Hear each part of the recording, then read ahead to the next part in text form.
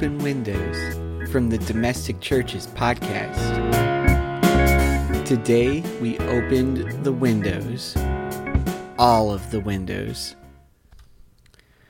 Throughout the day, a gentle breeze was blowing through the house, from the open windows facing the woods in the backyard to the open windows facing the street in the front yard. Our home was filled with fresh spring air.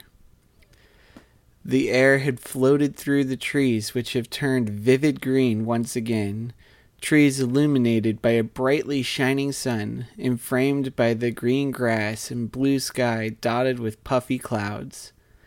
The sound of birds singing floated through the windows and filled our home with song.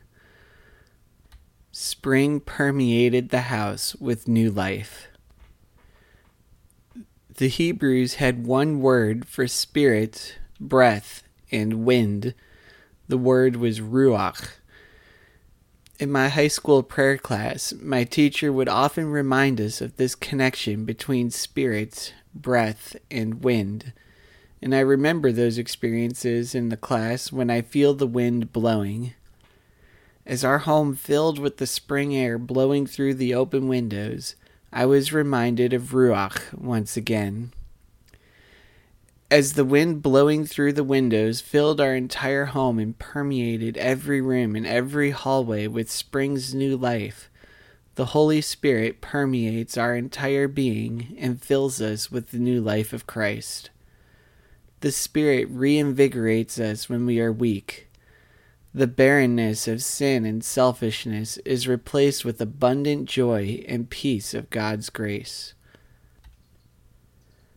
I could not command the breeze to enter our domestic church.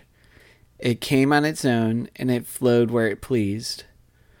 Ruach is sometimes unpredictable and always uncontrollable. But I had to open the windows to allow its presence into our home. Have you opened the windows of your life to allow the Spirit in? For more reflections on faith and family, subscribe to the Domestic Churches podcast.